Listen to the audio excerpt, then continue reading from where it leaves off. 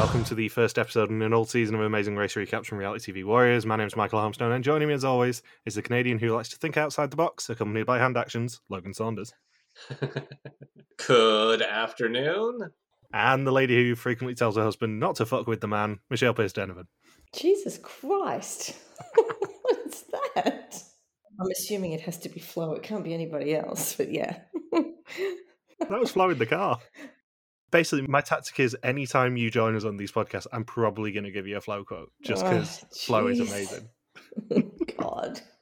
And the first question I have to ask is, this was Logan's choice of the season, so why did you pick this one for us to do as the first Tarstorian? Why this season? Because it has the most nostalgia for me other than probably season 2 of the American version of The Mole. I think these are like the two seasons that have the most nostalgia for me in terms of the reality TV universe, I would say. And it's been 19 years now since they filmed this season. And I think there are a lot of podcasts and blogs and stuff that go over the first season because people always want to revisit the first one. And then, of course, a lot of those people are going to maybe do the second one, but I don't think anybody's going to make it to season 3 for nostalgic purposes. So it just seemed like a good season to experiment this with. And also, more importantly, we're just not acknowledging the existence of American Mole anymore. It's dead to us. After it went on Netflix, it's dead to us now. We don't care anymore. I have to say that since I don't remember everyone on every race like you guys do, I was just writing down the teams as they came on and I went, Jesus, this is a stacked cast. Like, it's all the old names that everyone talks about. And I'm like, oh, I didn't know they were all together. It's an absolute murderer's row of contestants, this one. And it's 12 teams, and it's not like... Because whenever anybody's been exposed to 12 teams over the past decade or so, there's always some sort of twist that knocks them out even before the first pit stop. In fact, the American version, this will happen multiple times whenever they decide to have 12 teams again, after season 4, that is. But here, this and season 4, they're going to do a proper 12-team format, not screw anybody over with some sort of unfair twist, which also knocks down the number of non-elimination episodes, which is really good because after the first 2 seasons, there were a lot of complaints of, they do so many non-eliminations in each of the first 2 seasons. Plus, this is before there'll be non-elimination penalties. So it's just these episodes that are viewed as a waste, like absolutely not even a speed bump, nothing. So the fact that we get one less non-elimination episode 2 and one additional team, I think made a lot of people happy at the time. Well, the good news is the non-eliminations this season are not going to be controversial at all. Everyone's going to be super happy with what happens in every single one of them. Yeah, that's the other thing to point out too before we start is that what's crazy is that the first 2 seasons had a very rigid non-elimination format. You knock out the first half of the teams who you view as who production presumed would be weaker would go in the first half of the season.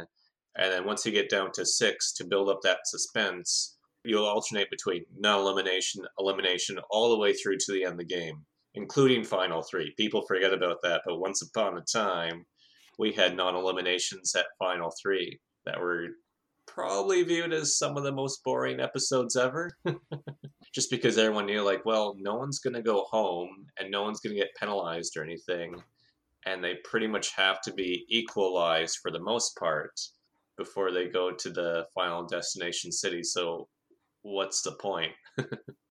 But here in season 3, not only is there going to be one less non-elimination, but it's going to be the first time where they don't alternate non-eliminations at the end of the game.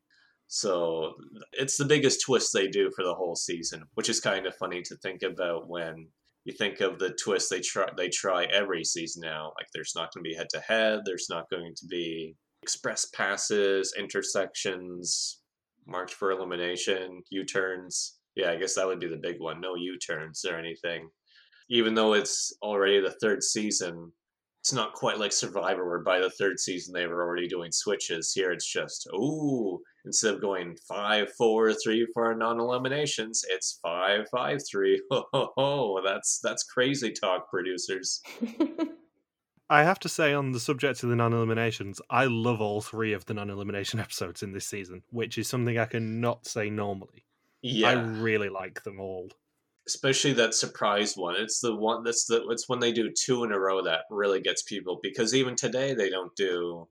I think the last time they would have done consecutive non-elimination legs was when they did the Final Four twist for seasons 25 and 26. So people tend to forget that too, that once upon a time they could do back-to-back non-eliminations, and this was the first season to do it, and one of the few ones that did it. So where do we begin? Not California or New York, surprisingly. I think this might be the only season that doesn't use New York or California in the same season, where neither location gets used. Now you're testing me because I've not got my phone next to me to quickly check these things and make myself sound intelligent. Yeah, because it's the first thing I wrote. Because I'm like, well, season 2 had San Francisco as the finish line. Season 1 had New York City. Season 4 had Dodger Stadium. And then I just kept going through. I'm like, well, after that, I guess season 6 had Chicago for the start and finish, and season 9 would have Denver. But in terms of having 2 separate starting line and finish line locations and have neither one be California and New York, this might be the only season where that happens. I am going to have to quickly Google it while you start talking, I think. It started, and I'm like, they're in flooded plains, and I'm like, this is so unusual considering what we have now. It's always, a big city somewhere. Yeah, they take them out to the middle of the Everglades. Like, they take them on these boats to get them as far away as possible, and then they have to drive all the way to the Miami airport. And I'm thinking, now would be a start in downtown Los Angeles somewhere, or like what they do for season 32, Hollywood Bowl, and then take a cab to the airport. This is, we're going to take you as far away from the local airport as possible, and then you're going to have to drive all the way to the airport and encounter massive traffic. And you're not going to do any sort of sponsored task involving the vehicles either. Like, they don't even mention what type of car they're driving. Have you guys been to the Everglades? No. Nope. I have. Okay, coach. Yeah, this is going to be one of them things all season where we inevitably just go, have you been there? I have. I think between me and Logan alone, everywhere apart from Mexico, at least one of us has been, I think. And I'm supposed to be in Mexico by September, I'm hoping? Yeah. Wow. By the time that this comes out, there is a very real chance that Logan could be in Mexico already. I've had 1 month in Mexico City on my bucket list for like 4 or 5 years. I think I keep mentioning that. And that is why we're recording these so early. So Logan can go to Mexico and we don't have to worry about it. And one thing I like to point out is that there aren't any, even though we have Derek and Drew as models, there aren't any real actors or recruits, as far as I know, for this season. Much like seasons 1 and 2, this is as ordinary as you get for a cast. These are quote unquote real people. Just on the point we were discussing, this is the only season that doesn't touch New York or California and starts and ends in different places. Different. And what's great about these early seasons too is that the rules aren't super duper refined, because that's the downside of any reality show, really, is that when production goes through an experience that they don't like, Michael and I have been talking a lot about this, about season 21 as I've been blogging it, is that when you have to keep refining the rules based on things that happen, that the race has to play out in a very linear and repetitive fashion. That has to happen. I think that's just an inevitability. So one of the good things about going back to an early season like season 3 is that weird things are allowed to happen because rules aren't refined over and over and over again. So things that people have forgotten about, like you're going to see people even in the first episode pay money to have locals take them to the pit stop. That's a rule that's going to be gone by the end of the first All-Star season. They're going to get rid of that. And then they're going to be given cars where replacement cars can be a frequent thing if they want it to be. Like, even within this first episode, we're going to see the provided cars break down multiple times through no fault of the teams. It's something we've brought up on Hunted a fair bit in the Series 1 rewatch as well, is the lack of rules in Series 1 especially, and especially compared to Series 5. Because I think it opened my eyes a lot. Weirdly, we're recording this, 5 days after we spoke to Rob, which should have come out about a month before this now. But it was really interesting to listen to what Rob was saying about how Series 5 ran, and in terms of there still aren't that many rules on Hunted. There's guidelines, and there's certain things that they obviously are and are not allowed to do, but there still aren't actually that many rules even 5 series in. Yeah, and that's going to be the same thing where with the Mason race too. Even if we were to do season 5, there aren't really going to be too many rule changes by then. It's not until you start getting into the teens and stuff where it's like, okay, why are all these seasons so damn linear? And that's just because it takes a while to get into situations that producers really don't like and want to avoid, such as not letting teams eat, mingle, and sleep at the pit stops anymore together. That's sad. Or letting a team be detained in Morocco. Yes. So yeah, we begin in the Everglades, actually at an airport. Weirdly, they don't make this obvious, but it is actually Dade Collier Airport, which isn't that far from Miami in the grand scheme of things. It's in the Miami-Dade County area. And we meet all the teams. Everyone likes them. Let's be honest, it's a cracking cast. Yeah, if I ever were ever to watch another reality TV season, one thing I want to pay attention to is how they do intros now, because here all the team intros are really, really quick because I think next season is when they start doing 90-minute episodes as the tradition for a while. I think they do that from like season 4 through 10, I think is what happens. And I think sometimes the premieres are 2 hours long. Here it's still a 1-hour episode, so they have 12 teams to introduce. And since they do it all before the starting line, as opposed to now where they just sprinkle it throughout the first episode, it's like, boom, here's Heather and Eve. They're going to have 3 quotes, move on to next team, 2 or 3 quotes, boom. Dennis and Andrew, boom. Like, and you're not going to really make one team have a longer intro than the other team. Everyone gets pretty much an equal amount of time. It's not even like season 21 where Caitlin and Brittany get 2 seconds, but Amy and Daniel get 45 seconds for their intro. I do have to point a couple of things out about the team intros, though. One is that it is wonderful to see so many of these teams back, because it is, as we said, a murderer's row of teams in this season. 2 is the fact that we get Flo and Zach talking about this being the first time that they're both single at the same time, and it could be a test for their relationship, and then they immediately follow it up by doing Derek and Drew. It's a brilliant little sneaky editor's joke if you know what's going to happen this season. Especially when Derek's exact quote is, Drew likes to talk to people, especially if they're female. And then Drew's like, yeah, flirting is absolutely a strategy I tend to exploit to get far. Heather and Eve get the first intro somehow out of all 12 teams.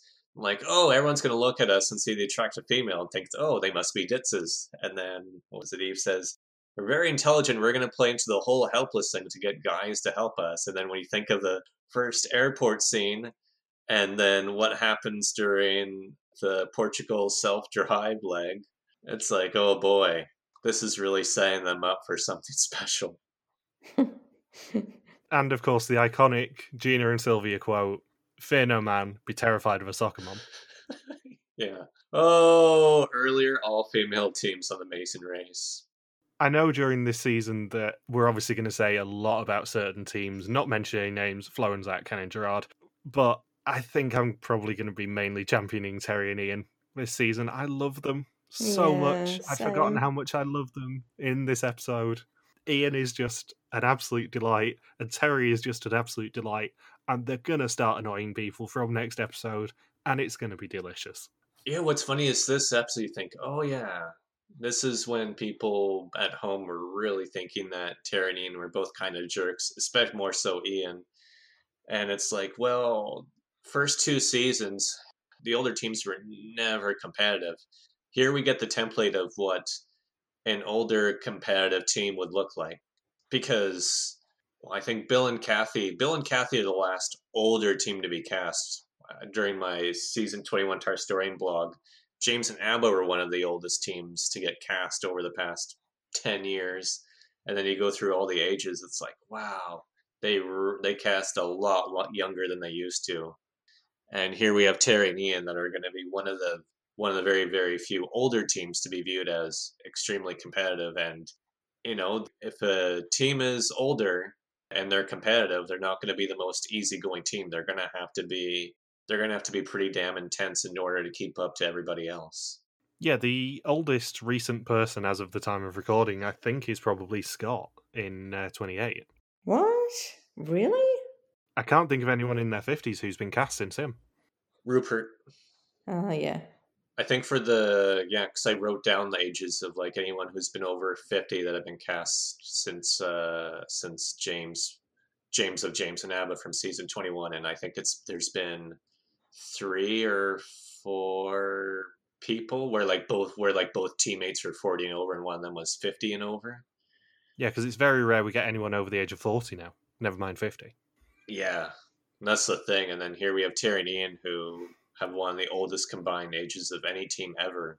And it's like, well, yeah, they can't be easy going. You're gonna have to get a guy who's just really intense, serious, former Vietnam War vet, undercover cop, and then Terry, who is, I think, quite underrated and is just as competitive and intense as Ian or Ian. Coming into this rewatch, I'd sort of obviously remembered Ian as being very intense. I hadn't remembered how intense Terry is in this premiere.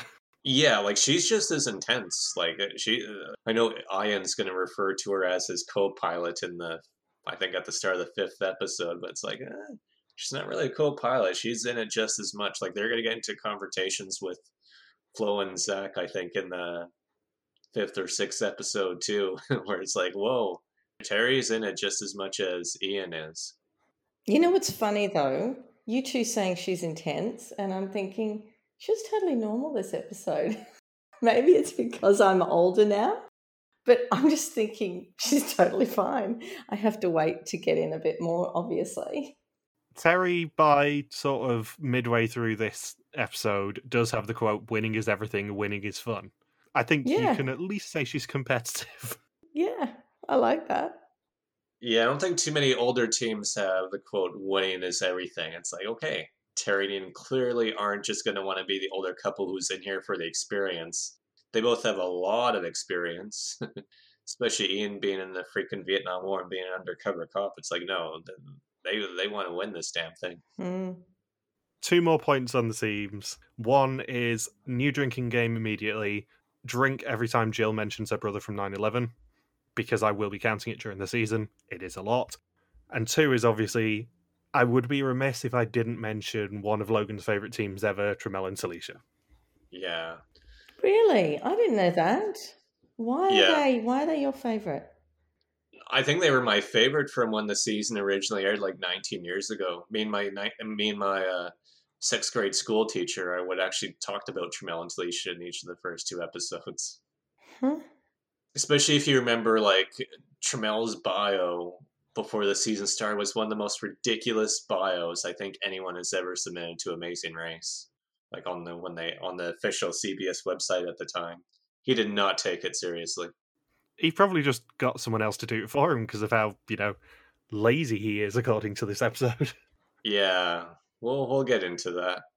And then one thing there are 2 things that really show that this is a very, what was this, 2002? Fall of 2002 this aired. So, of course, 9/11 happened less than a year before this filmed, hence why we get a team of John Vito and Jill, where Jill applied with her brother who died in 9/11. Mm.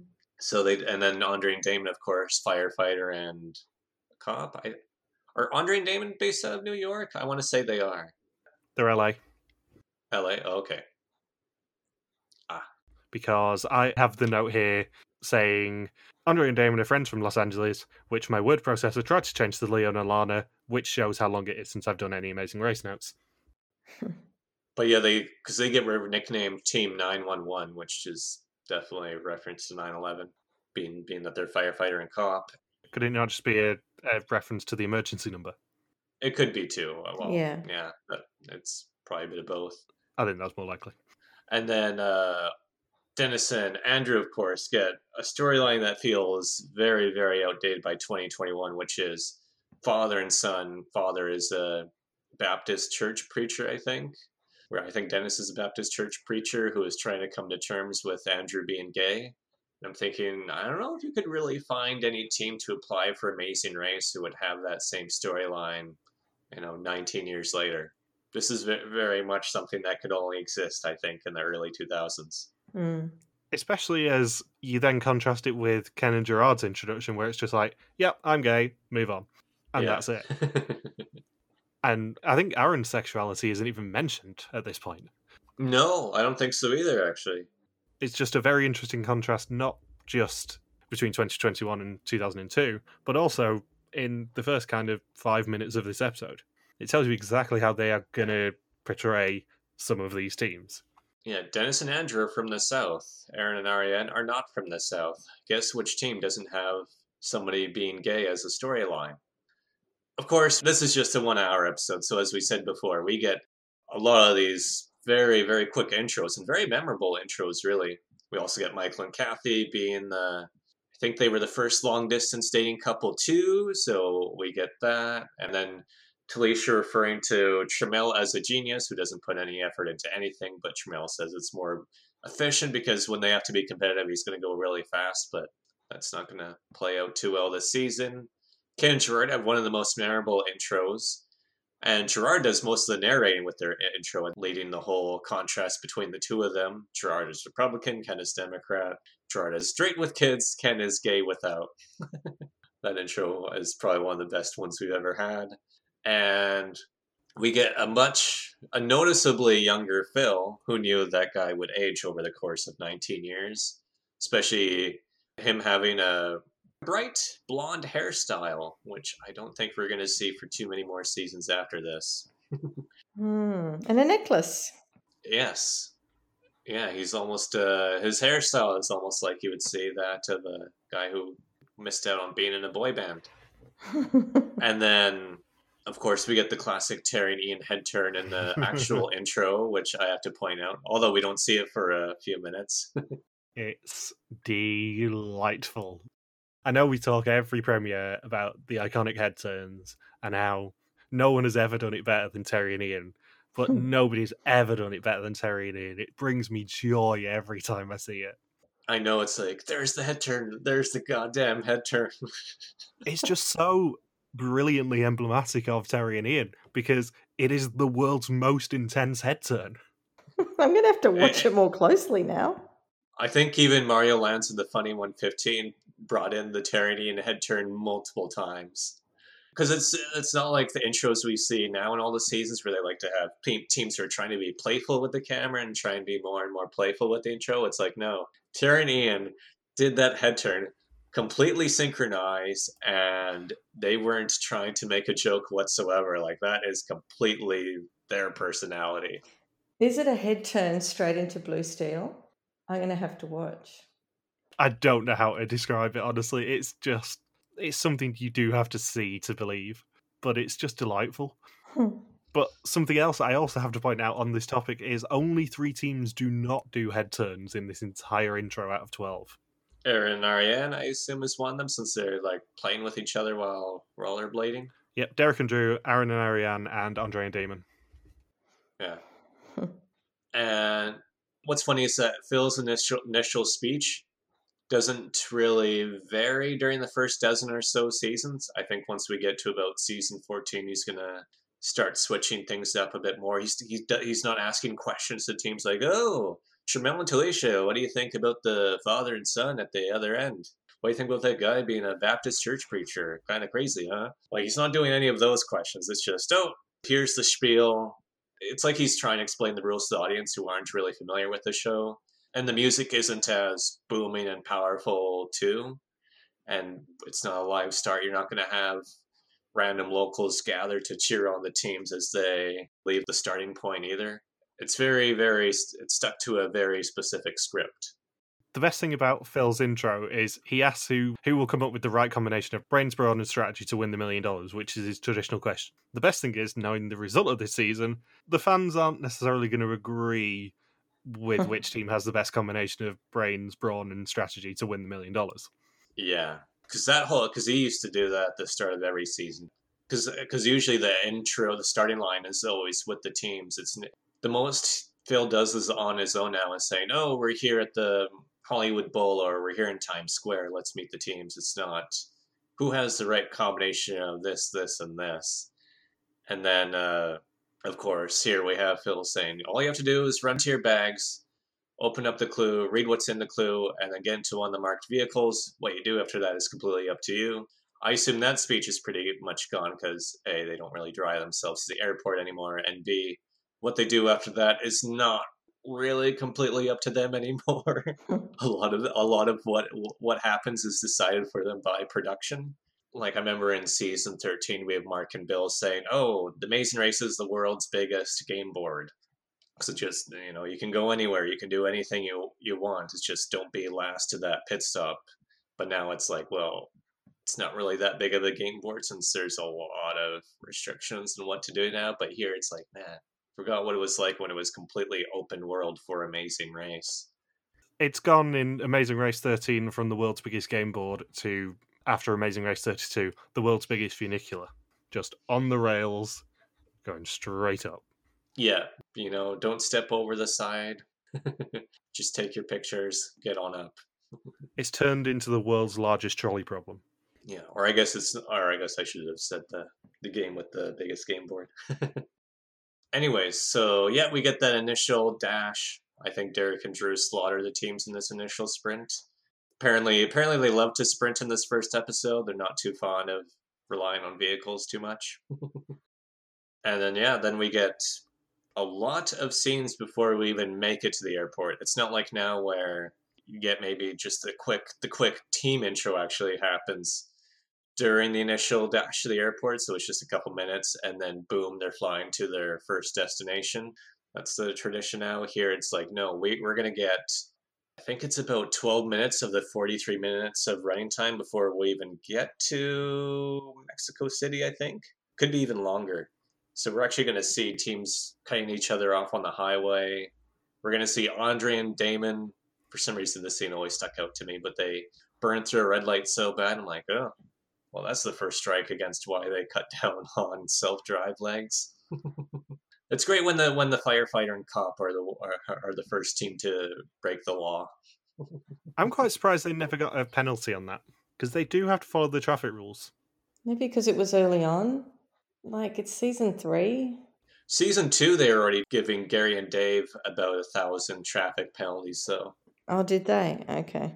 They got 3 penalties, at least 2 for sure. At least 2 penalties in season 2 just for speeding. That's what happened to Gary and Dave. So on the next leg, they're like, well, Gary and Dave actually start this leg like 30 minutes later because they sped for almost the entire leg. I wonder why some of them were caught in traffic on the way to the airport and some weren't. Because they all left at the same time. It's not as though, well, when 15, 20 minutes can make a big difference with traffic. I found it really strange. Some were caught in a lot of traffic. I'm guessing some teams were pulling over for directions or taking different routes or turning off of the highway at different times.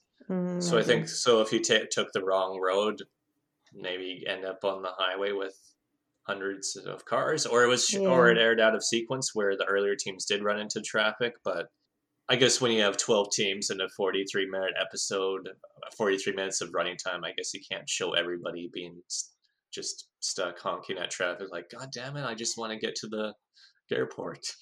Yeah.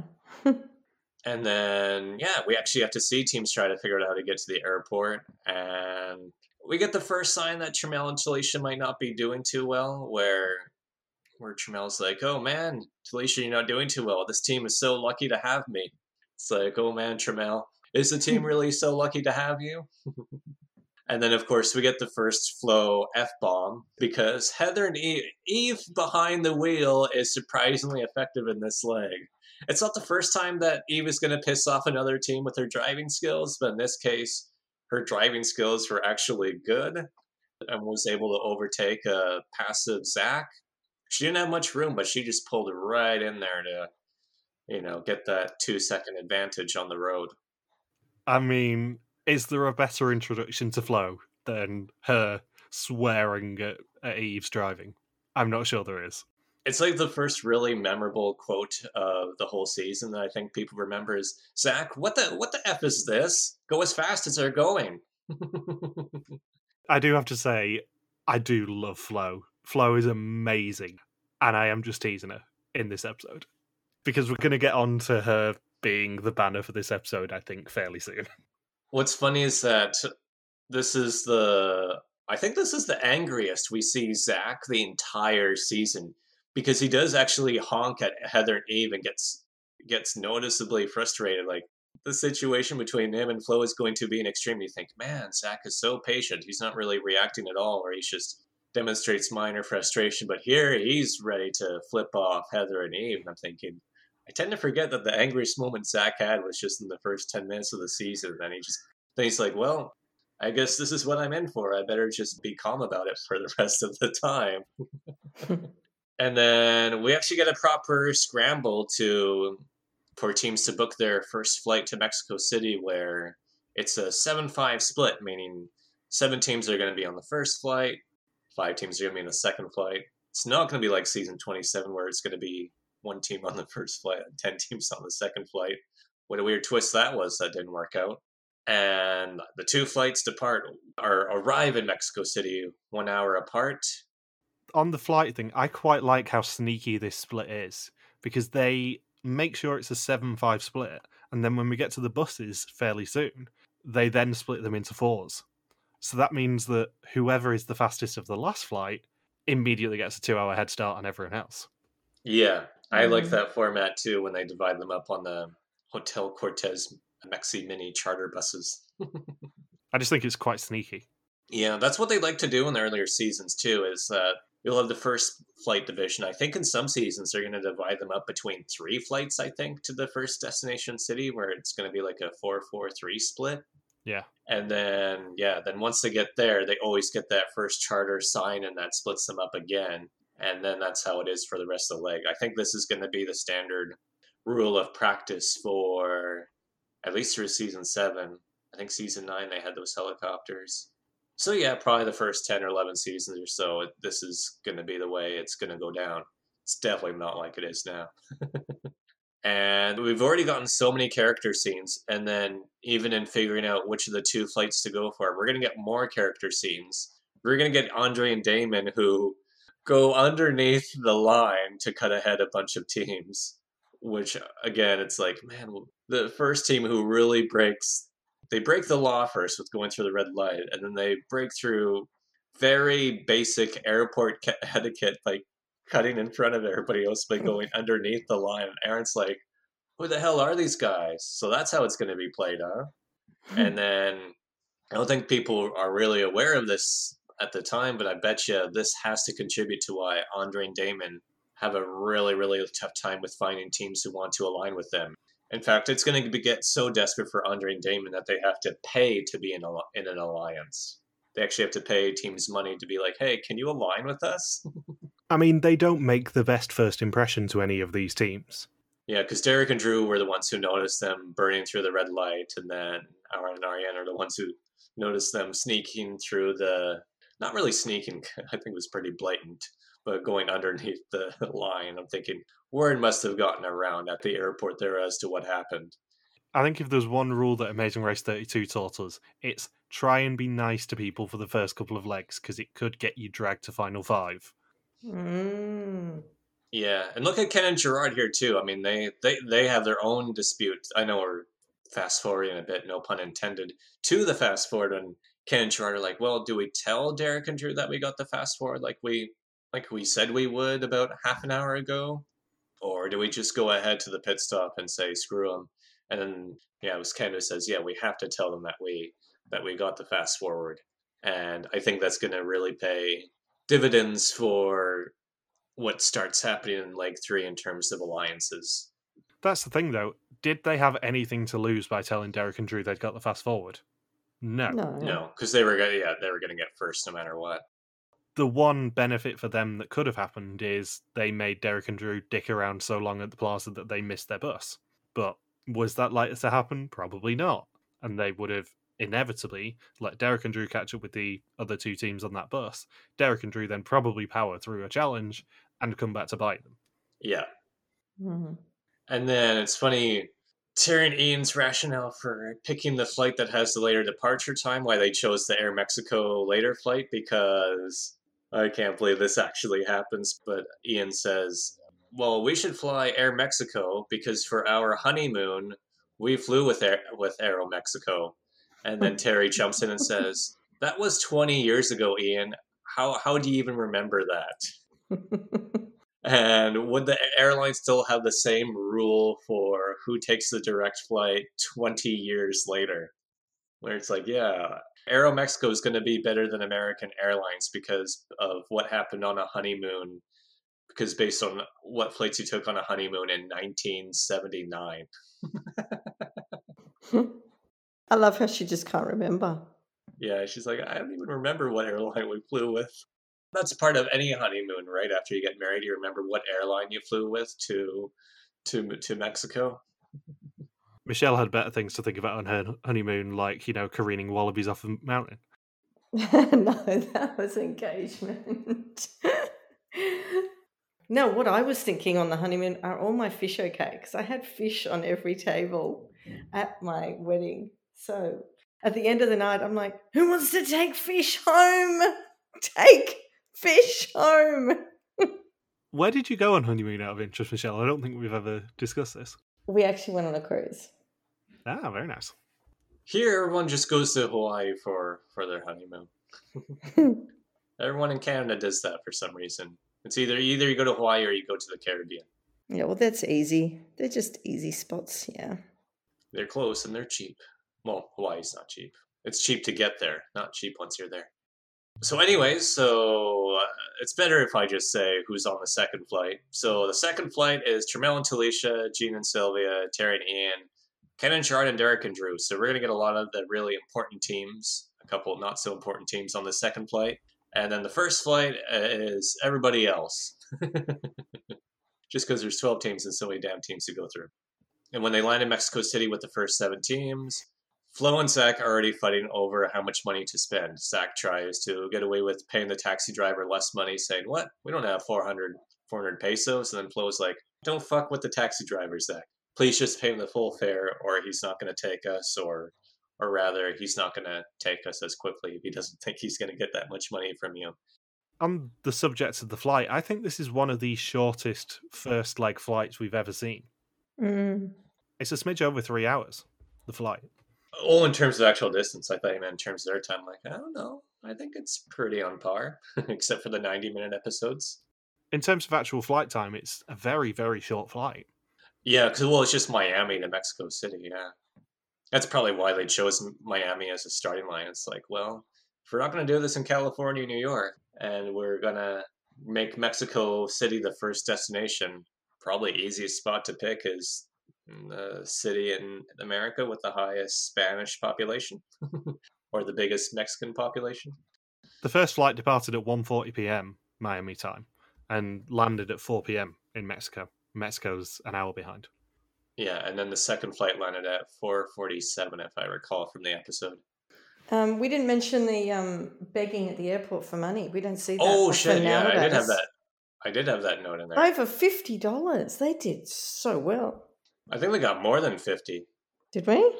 Yeah, because when they were counted like 45, 50, here are the ones. And I assume they would have just gotten $1 here, $1 there from quite a few people too. That's not allowed anymore. That's definitely a rule change that happens pretty damn fast. I think that rule change comes in effect probably by next season. I don't think this went over too well. They're like, maybe we shouldn't have teams use their sexuality to try and get money from locals. I liked it. I was like, go girls. Well, I guess we had the non-elimination penalty where teams had to beg for money.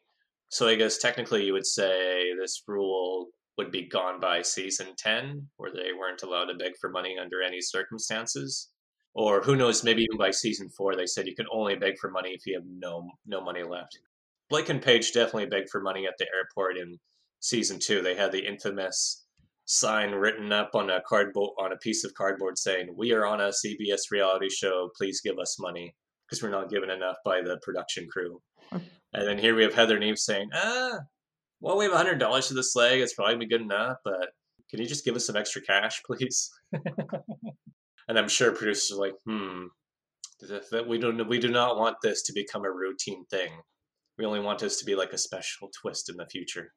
So that's Heather and Eve's other big introduction to the audience. I think it stirs up a lot of negativity for the audience. Like, oh, here's the young all-female team who are using their looks to try and get ahead.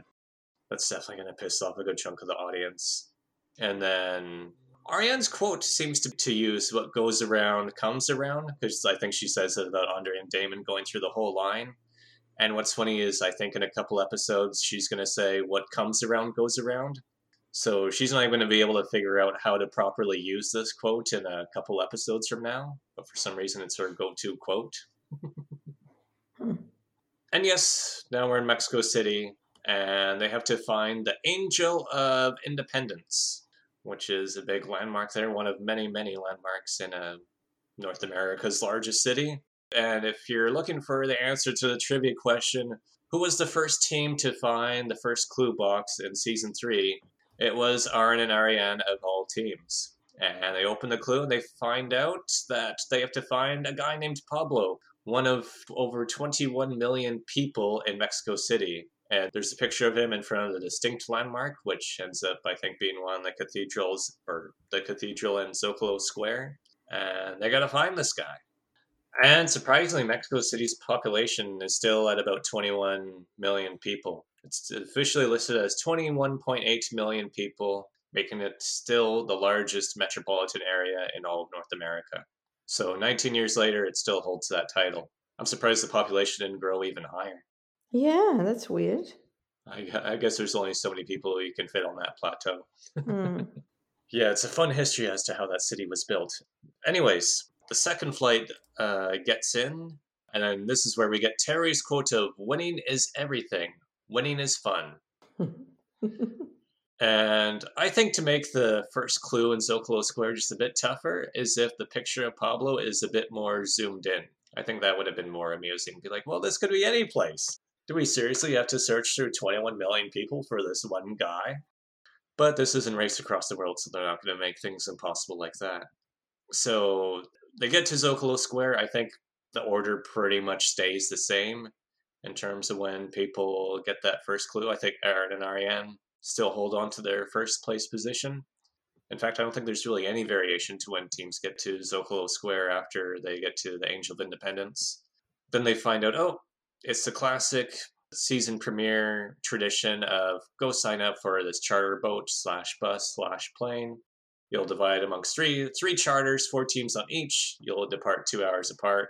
And as we said earlier, this means that even though there's a 7-5 split between the flights, that means the first team from the second flight will be able to sneak onto that second charter, unless the team really, really screws up with finding the Angel of Independence in Zocalo Square. And what's funny is when I think Aaron and Ariane, they're also first to sign up for the charters, that the lady behind the counter said, "What time do you want to depart in the morning on the bus?" And I'm thinking, you think they're going to choose the 10 a.m. or noon bus? I think they're going to choose the 8 a.m. bus. I don't think you really have to ask them. I don't think a team is going to be thinking, oh, no, I really need to sleep in. That was a long 2-hour flight we took early this afternoon. Definitely put me on that 10 a.m. bus. Maybe she just thought that Terry and Ian were ahead and that they were likely to go for the safe option and go for a later bus just to be safe. 2 things. We don't see that very much now, where there's 2 hours between the buses, because they like to keep them closer together. Am I correct in thinking that? Yeah, we don't usually see them do charter buses anymore because it stretches people too far apart. Yeah. And this is a trivia question. I want to know, because we heard the infamous line, "Rapido, Rapido." When was the first time Rapido was used in a non-Spanish speaking country? I thought one of you would know. obviously this is a Spanish-speaking country, but it just came up and I thought, oh, when do they start using it in other countries?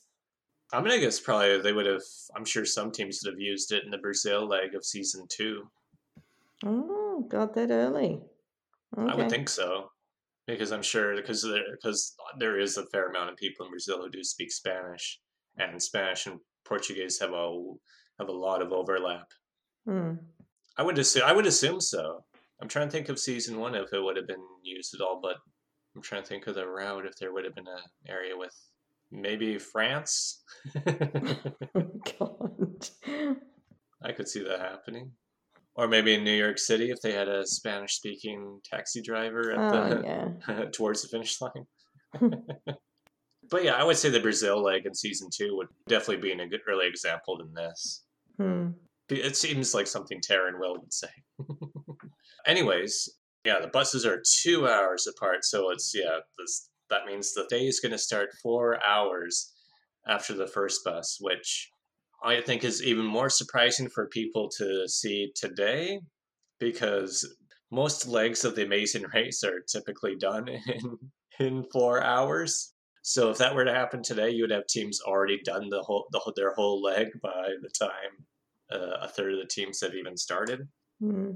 And then, of course, we don't actually get to see too much footage of it, but it's one of those rare opportunities where it's the first leg, and because there's only these 2 route markers, like that's another thing people forget too, is that in the earlier seasons, it was more find this thing, find that thing. It wasn't really so much about tasks being always the focus point of each episode. I think that's a major thing from the earlier seasons. Like, yeah, we're gonna make them do 1 or 2 challenges each episode, but some of the detours or roadblocks are very well going to be just look for this location or just do this thing in a very limited area.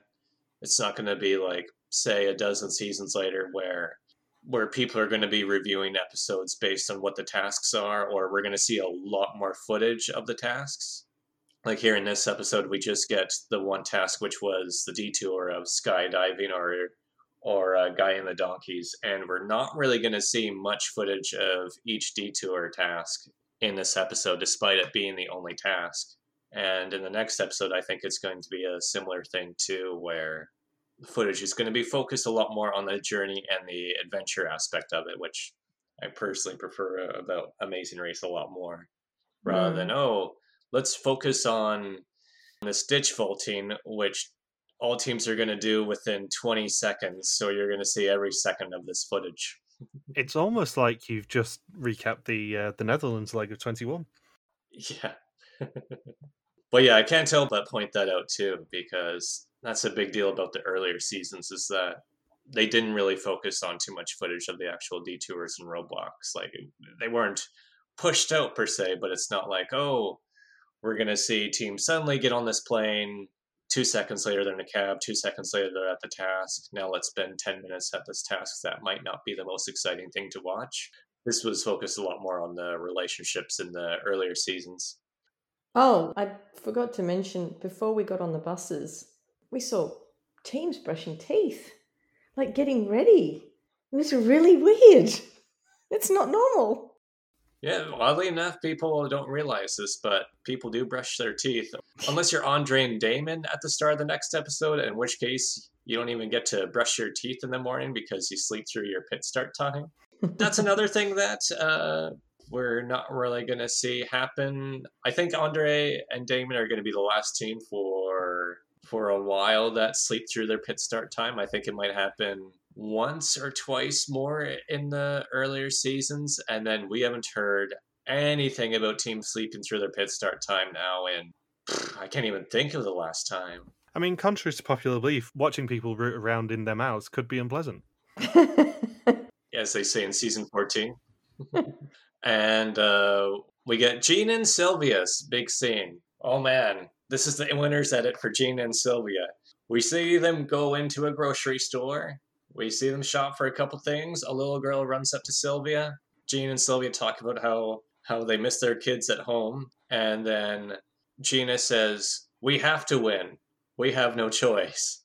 Like, oh, great winners quote, Gene and Sylvia. Let's check in on that in about the next 20 minutes. We have to win. There is no other option. Or we have to win or at least get very close to it. And, one thing I did miss out on from when teams were at Zocalo Square is there was a boy who was clearly mugging for the camera when the teams from the second flight found Pablo. I don't know if it was Pablo's son or his cousin or whoever it was, but he was certainly mugging for the camera. Contrast that with Derek and Drew's experience with their taxi driver at Zocalo Square, and it's a different type of mugging, potentially. Yeah, luckily the taxi driver wasn't trying to sell their passports and possessions on the black market. And we get a very interesting format. Believe it or not, once upon a time in the Amazing Race, they had a fast forward on each leg of the race. I know I mentioned this a few times, but one of the reasons why in the first ORG, or the first online reality gaming series I played in, why the host gave up on Amazing Race was after they stopped doing the weekly fast forwards, because at the time, and I think still to this day, was the most strategic component of each season was figuring out when to use your fast forward, because there would be, I think there were 11 fast forwards offered every season. So you had to figure out when do you use it? When do you use your fast forward to try and get ahead? Do you use it early so you don't make those early mistakes, so you can get adjusted to the race and get through the initial learning curve? Do you save it for later on so you can survive the final 5 or final 4 elimination leg and just hope you don't get eliminated early on? Do you time it so that you don't have to compete against another team to go for the fast forward? Like, there were a lot of layers of strategy to the fast forward in these first 4 seasons, which is really welcoming to see again, because I'm still upset this hasn't been brought back. In principle, would you go for a fast forward early or leave it? Well, I guess in this first leg, it depends on, because this is interesting about the timing of the fast forward, is teams didn't get to decide about whether or not to go for the fast forward until they had already picked their charter bus. So the surprising thing is that only 2 of the 4 teams on that last charter bus go for the fast forward. It's like you have a 1 in 4 shot of being eliminated on the first leg. How do you all not try to fight for this fast forward? The other interesting thing about this scenario is it's not like you're losing any time over going to the detour. Like, the fast forward started at 8 a.m., which is when the first bus departed. So teams effectively have 4 hours to already be at the fast forward location, find it amongst a few of the street typists, and then make their way back to the charter bus station and get on their charter bus. Like, there really wasn't any sort of risk to not going for this fast forward when you have such a high chance of going home on the first leg, because no one wants to be the first ones out. And yet it's just Ken and Gerard and Derek and Drew who go for the fast forward, and then it kind of makes sense as to why teams like Gene and Sylvia and Tramel and Talisha go home so early, and the fact that they're the 2 teams who don't go for this fast forward. So you already get a sense of who's more strategic. I think even if I was on the last bus, I wouldn't want to use up my fast forward on the first leg. But there's only 3 other teams, and then one of them's going to have the fast forward. So correct my statement from earlier. You have a 1 in 3 shot of going home. Yeah. Going home first on the first leg, which would really suck. So in hindsight, it's like, oh yeah, we have 2 teams going for the first fast forward, but it's like, wait, there's no real risk here. It's like, yeah, you burn your fast forward on the first leg, but if you don't use it, 1 in 3 shot, you're going to go home unless a team really, really screws up on the detour. But when you see it's skydiving or donkey burrow, there's not going to be much variation in finishing time, maybe on the donkey task, but the skydiving's like a very, very fixed amount of time for it to finish. So it's like, well, you're close to the pit stop. I think you pretty much have to go for the fast forward, because the next time that you're going to have a 1 in 3 shot of going home like this is probably going to be close to the end of the game, because the charter buses or charter boats is going to be a tradition of the first leg as opposed to later legs in the season, where it's going to be like, say, 4 teams on the first bus and then 4 teams on the second bus. But it's like, man, 1 in 3 shot, you go home first if you don't go for that fast forward. That would really, really suck. Yep. And then we get a lot of fun banter between Ken and Gerard and Derek and Drew. Because Derek and Drew, because of the taxi abandoning them at Zocalo Square for such a long time and making them the last ones to sign up for a bus, are like, nope, we're not going for a taxi. We're going to run to the street typist. And then Ken and Gerard say, well, we're not. We're going to take a taxi. And sure enough, Ken and Gerard, because they take a taxi, get the fast forward right away before Derek and Drew even show up. They actually have to stand around and wait for them to show up to say they got the fast forward. What I thought interesting is that whereas Derek and Drew left their bags, Ken and Gerard took their bags, and you'd think that once you get the fast forward, you're going to go straight to the pit stop. So why wouldn't you take your bags with you instead of having to run back to the hotel to get the bags? It was just a bit strange. Could it be more the fact that they thought if Ken and Gerard don't get the fast forward, then they're going to have to go back and wait until 12 o'clock anyway? Oh, yeah, okay. But still, I'd take the bags. The hours of operation on the fast forward were like 8 o'clock in the morning, I think, so... 8 a.m., yeah. 8 a.m. to 4 p.m., I think. I would have personally taken the bags, though. Of course you would. You're sensible. Because if you do get the fast forward, then you can leave right away. Like Derek and Drew, if they got the fast forward, would have had to go back to the hotel and then leave for the pit stop. Yeah. But I guess if they thought, well, if we have the fast forward, what's 10 minutes back to the hotel to get our bags? Well, how much time is that really going to cost us when we now know we can go directly to the pit stop, and we're going to have probably a 5 or 6 hour advantage on the trailing teams. Contrasted next season where a leading team is going to go for the first fast forward and still finish the leg in 4th place. Good old Monica Arnsheri. Yeah, and one thing I wanted to point out about the fast forward too is they said hours of operation were 8 a.m. to 4 p.m., but why didn't Ken and Gerard and Derek and Drew leave until 10 to 8? Couldn't they just stay outside? I'm going to assume they weren't allowed to leave the hotel until 8 a.m. or 10 to 8. Yeah. So I'm very surprised that they weren't allowed to just wait outside the plaza with the street typist and then just go in at 8 a.m. and run around. I'm surprised that's like, well, why would you, in a city of 21 million people, why would you wait till 10 to 8 to go to the next location? It was probably a mandatory rest period where nobody was allowed to leave until 10 to 8 because that was what time the first 4 teams were boarding their bus. Yeah, I assume that had to be the rule. Otherwise, it's like, no, they're not going to be that dumb. Derek and Drew aren't going to go back to the hotel and be like, oh, if only we left here at 7 and waited outside, we would have beat Ken and Gerard. And then we got the famous quote of Ken and Gerard seeing Derek and Drew, and then Ken saying, oh man, they actually sweat, those gods. And no wonder they started dating, because Drew has the quote, I don't think I have it in me to do this anymore. Drew was actually the first one to throw in the towel on this season, and it happens even before the first detour, just because him and Derek have had such a piss-poor performance over the first 24 hours. And then we get probably the most forgettable detour in forever. I have 5 notes total in this, 3 of which are the detour. Yeah. Wings or wheels? Once upon a time in Amazing Race, I think every single season for the first 10 seasons, I think season 10 is when they pretty much stopped doing it, was they would have teams give the option for teams to go skydiving. They love to incorporate skydiving in the first 10 seasons. I think Bertram is a big skydiver. He really likes doing that, so I think that's why he likes to incorporate, because it's the ultimate daring, adventurous thing to do. What are you going to do? What's going to provide a lot of great scenic camera shots? Skydiving. I'm trying to think, when was the last skydiving task? Was it the Travelocity Gnome? Becker and Floyd's Fast Forward 29. Was there a task where just teams in general could go skydiving? Or would that have even been before the Travelocity Gnome did? 24's final task in the roadblock. Oh, to get to the finish line? Yeah. So it's been always some sort of special task then for a while now. Yeah, I can't think of any later than that, because I think the one before that was season 20 with the first roadblock. Right. Who's got a better sense of direction? Oh no, 23. Didn't 23 or 23? I guess wasn't an actual skydiving. It was more. Was that more parasailing or something? Or was that a skydive? 23 was parasailing, and then had the fast forward of jumping off the Donatom. Right.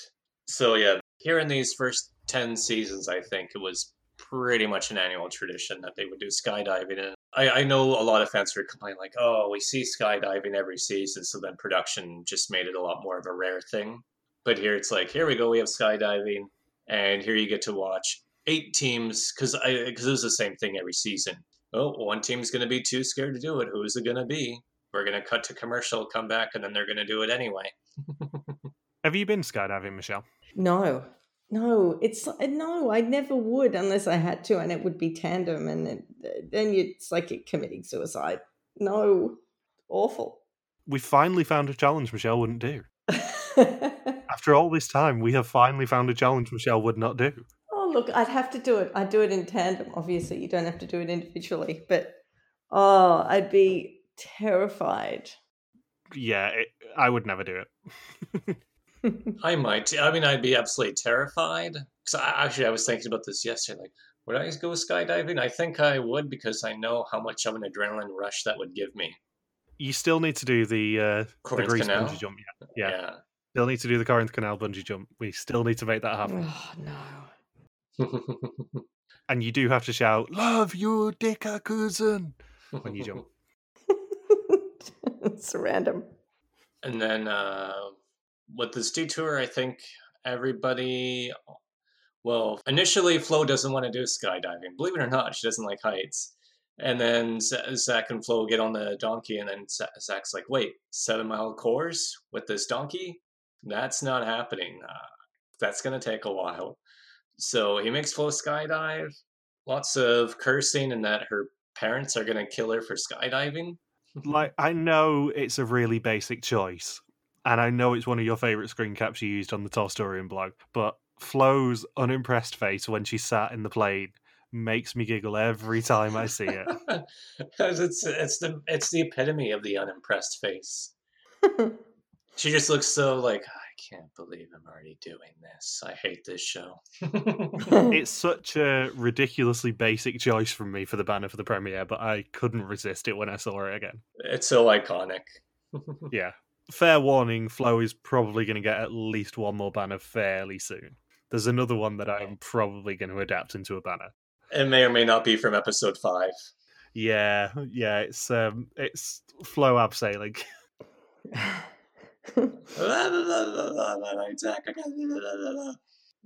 So yeah, Flo and Zach actually skydive, and then I don't think anybody who's listening to this is going to remember this, but on the official CBS website, because they were sponsored by T-Mobile at the time, T-Mobile had this weird thing that they released at the start of the season where they had a phone, and then for each button on the phone you could press to get this quick soundbite, and then Flo's soundbite was, they're going to kill me and they're going to kill Zach. That was the soundbite that you clicked on one of the numbers. And then the other one was Aaron screaming yes. I don't remember the other sound bites, but I just remember those two for some reason. So for some reason, this skydiving task is where T-Mobile decided to incorporate its sponsor on the official CBS website. Fun fact. And Michael and Kathy, this is going to be the start of their storyline of Michael doesn't want to do anything that's too fast or too scary, so him and Kathy are going to be the only team out from the first bus to guide the donkeys, which is going to result in Michael using pure brute strength to push the cart from the back. I have 2 donkey-themed notes here. One is that Heather and Eve falling off the cart will never not be funny. Because it is so sudden and so brutal. Yeah, because they're like, oh, is this going to take a while? Is this going to be too slow? And then Heather's like, we should go skydiving. Feather face plants. Yeah, we're skydiving. He put his face planted on the ground.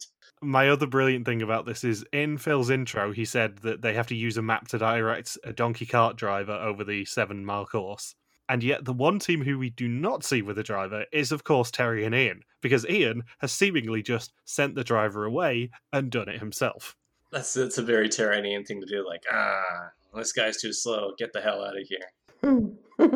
I would say that the drivers, though, all looked like they were teenagers. Yeah, they were really young. Really, really, yeah. Probably some of the youngest people incorporated into a task in terms of having to guide teams around for an extended period of time.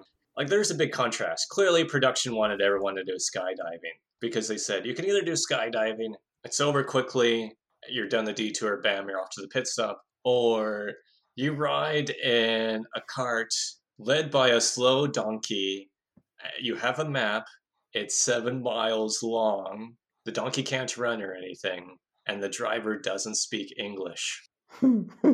It's like they add in 4 layers of difficulty to the other side of the detour. It's like, man, production really, really wanted everyone to go skydiving. It's like, pick up on the hints. Pick up on the hints we're dropping here. And yet we still have 4 teams choose the donkey task over skydiving, which is really, really surprising. And 2 of the 7 teams did the skydiving very reluctantly. There is no way that Terry and Ian would have done the skydiving. Ian would not have wanted to relinquish control. Yeah. So that's what happens with the first bus anyway. It's all over and done with. And then, of course, the second bus is the one where Heather and Eve are the only ones to skydive. And Dennis and Andrew, Terry and Ian, and very surprisingly, the team with a firefighter and a cop choose the donkey task. I don't know if Andre Damon just thought it was faster. Like, there's a lot of weird things that happen with them in this episode, because jumping ahead to episode 2, they actually get a penalty for this detour because this is good. This is going to shock you, but Andre and Damon break the rule. Yeah, they run a red light, they cut the line in the airport, and in this detour, they take an alternate course where I think they got a 70 or 80 minute penalty or something ridiculous. Wow. Yeah, because they get bumped down to, because I think at the pit stop they check in 7th. At the start of the next leg, they depart 9th. They get a 70 or 80 minute penalty, plus they miss their alarm for the pit start. God. So Andre and Damon have a very rough first couple of episodes that I don't think people really remember, despite them making it quite far into this season. But yeah, it's a really rough go where it's like, come on, Andre and Damon, just follow the rules, please. Otherwise, you're going to get thrown in jail. Production are probably thinking, what the hell are these guys on? Seriously, why did we cast them? Yeah. And Jill has some proper guns after the skydiving test. It's like, no wonder she got the nickname of Rambette. How have we not had anyone check in yet, by the way? Jesus. Let's see. I don't really have many notes. I don't have any notes because it's just as soon as teams are done the first bus is done skydiving, they read, oh, you have to go to the pit stop. Let me see if I can remember this. The Hacienda de las Palmas. I was going to say, what is the pit stop, Logan? Yeah, Hacienda de las Palmas. I don't remember the town name. Hacienda San Gabriel de las Palmas. Hacienda San Gabriel de las Palmas. Gotta love Spanish names where it's a lot longer than English names. The last team to check in will be eliminated. Will be eliminated because they're not going to have a non-elimination with 12 teams. That would be ludicrous. Ludicrous Bridges. And then, then we get through. The second bus doesn't get a lot of airtime because we know all of them are going to survive since the third bus is 2 hours behind. Plus 3 of the 4 teams pick the donkey task, which isn't as entertaining as Eve having arguably a bigger reaction to skydiving than Flo did, because Eve is actually trying to kick to get away from her tandem instructor. When she starts jumping through the air, you can actually see her feet kicking away like, let me go, I want to go somewhere else. That's the thing. People remember Flo, obviously, as being moany and all that sort of stuff. But Eve is worse in this episode in terms of her reaction. Eve is worse, I think, through the first 4 episodes. Eve is much worse because, she starts complaining with this detour, and then it really starts to pile up, especially in episode 3. In episode 3, she's going to complain about being in pain all the time, and then episode 4, she's going to be complaining, having multiple meltdowns to the point that she subconsciously breaks the rules and gets herself eliminated from the race. So, yeah, Eve definitely, I think, if she were to last beyond episode 4, she would be complaining a lot. It would make Flo look better overall, I think. Oh, and then, of course, because Terry and Ian ditched the driver, we do get the memorable quote of Terry pulling the donkey, saying, come on, donkey. And then Ian's like, I think it's a jackass. And then Ken and Gerard check into the pit stop in first place. Of course, people love to put asterisks beside the people who win each leg, since in the first 4 seasons, since the fast forward typically decided who won the leg. And they win a cruise. It's going to be One of the very few times teams get a worthwhile prize this season. Not just a cruise, it's specifically just a cruise on Royal Caribbean's Voyager of the Seas, which I have been on. Have you? It's huge. I have indeed. It's not the largest ship I've been on. Ovation's the largest I've been on, which is about 1.5 times the size of Voyager. But I did in 2014 when I did my cruise, from Hong Kong to Singapore. That was on Voyager, and Wow. me and my brother absolutely cleaned up on the quizzes on that cruise. Noted. There is a pub on board that they did a massive pub quiz in, and as a team of 2, we beat all the teams of 6 and won the biggest quiz of the cruise. Of course you did. Of course we did. Did you do the quizzes every day? Oh, yeah. And did you win every time? Not every time. We didn't do too badly. That was the cruise where we were going into... They have like this crow's nest bar at the top of the ship called the Viking Crown Lounge. And that was the cruise where we walked into the Viking Crown Lounge where they were doing a music quiz that evening, probably about 10 minutes beforehand. And we walked past this Australian couple, and I heard the bloke say to his wife, "Those guys have just turned up, let's just go to dinner because we can't beat them." That was the proud moment for me. I would think that. I would think if you're regularly winning some, I just look at it and go, Tom, just get out of here. We just don't have a chance.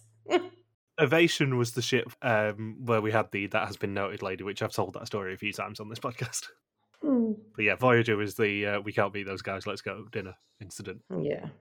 And I think of the cruises that they give away for the rest of the season, I think I've been on about half of those ships.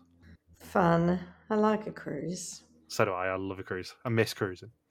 And if you exclude Ken and Gerard's fast forward, you could say Flo and Zach actually won this leg because they're the next team to check in. And then we get Aaron and Ariane. Michael and Kathy dominate the driving aspect for, I guess, on the way to the pit stop, because they certainly wouldn't have beaten the Skydivers. They somehow get into the pit stop before John Vito and Jill, who, as we'll find out, aren't the best at driving. I think when Jill was driving, she complained that her car was getting very smoky, or the van was getting very smoky, so I wouldn't be surprised if there was unaired footage of them needing a replacement van or needing a push start of sorts, because I'm thinking, man, they must have either really sucked at driving or something unlucky happened, because why else would Michael and Kathy be able to sneak ahead in 4th place? But she was murdering that clutch. That's why it was smoking. Yeah. That's like I said, she has muscles. And of course, with 12 teams and 43 minutes of airtime in a season premiere, I'm going to guess there was quite a bit of useful footage that had to be dropped, unfortunately. They're not going to start doing 90-minute premieres till next season. And let's see, then we can run through the next 4 teams all check in. Just rattle through them. Yeah, and then Heather and Eve would have been 6. Dennis and Andrew were 7th, I think, or Terry and Dean were 7th. Andre and Damon. Well, they're not 7th. They're 9th. They're currently 7th. They're currently 7th. Yeah, this is before the tradition of, you have a 30-minute penalty, please wait off to the side of the map, then we'll check you in. But for the time being, they don't even mention the penalty in this episode, because gotta love the earlier seasons in that regard. And then we get the last 3 teams on the last bus coming in, and no one's choosing the donkey here. They know they can't choose the donkey. It's not an option. It's like, nope, we have to skydive. Instantaneous choice for Gina and Sylvia, Tramel and Talisha, and Derek and Drew. And really, it's just a self-drive, dash to the pit stop with some unreliable vans. Tramel and Talisha, I should just call them Team TNT because that's the nickname they're going to adopt next episode for some reason. No, you've got to keep calling them Tramel and Talisha. Yeah, Tramel and Talisha. I want to have a personal editing count of how many times you've bugger it up. And Gina and Sylvia both have their van breakdown in a push start. We don't know if Derek and Drew need the same treatment either. What's funny is that you sort of get why Gina and Sylvia are going to be first ones out, because they don't go for the fast forward to make themselves have a 1-in-3 shot of going home. Because all 3 teams finished the skydiving at the same time. I assume this had to be a close race to the pit stop. Because even when they leave the detour, Tramel and Talisha and Derek and Drew pull over to get directions from locals who are very close to each other. And Sylvia is looking at the map. She's like, I'm still trying to figure out this map. You just pay attention to what the other 2 teams are doing. Follow them. And I'm going to try and read this map. She didn't even say for Gina to get out of the van and to join them on getting directions. It was, let's just sit here, wait for them to pull away, and then try to follow them. So I'm thinking, are you really going to beat either of those two teams in a foot race? Probably not, guys. So it makes you wonder, because of production providing them with such unreliable vans and the fact that Derek and Drew weren't shown breaking down. It makes you wonder, if Derek and Drew broke down, would they have lost this leg to Gene and Sylvia? Did breaking down and needing a local to help push, did that make the difference? I don't know. And all three teams, I believe, pay locals to guide them to the pit stop, because Gene and Sylvia have a local. Derek and Drew pay a local $20, which was 20% of the money they were given for this entire leg, because that rule doesn't go away until season 12. All the way through to the end of the first All-Star season, teams are allowed to hire locals to guide them. And even in this first episode, because we've got the bottom three teams like, well, we don't want to go home. We didn't get the fast forward, so I guess we're going to have to pay locals to guide us. Or wait, I don't know if Tramel and Talisha paid a local to guide them. Were they allowed to keep the money for the next leg? Yeah. Yeah, Carrie. Yeah, they didn't get any money taken away. This isn't Amazing Race Canada where they get money taken away at the end of every other leg, I think.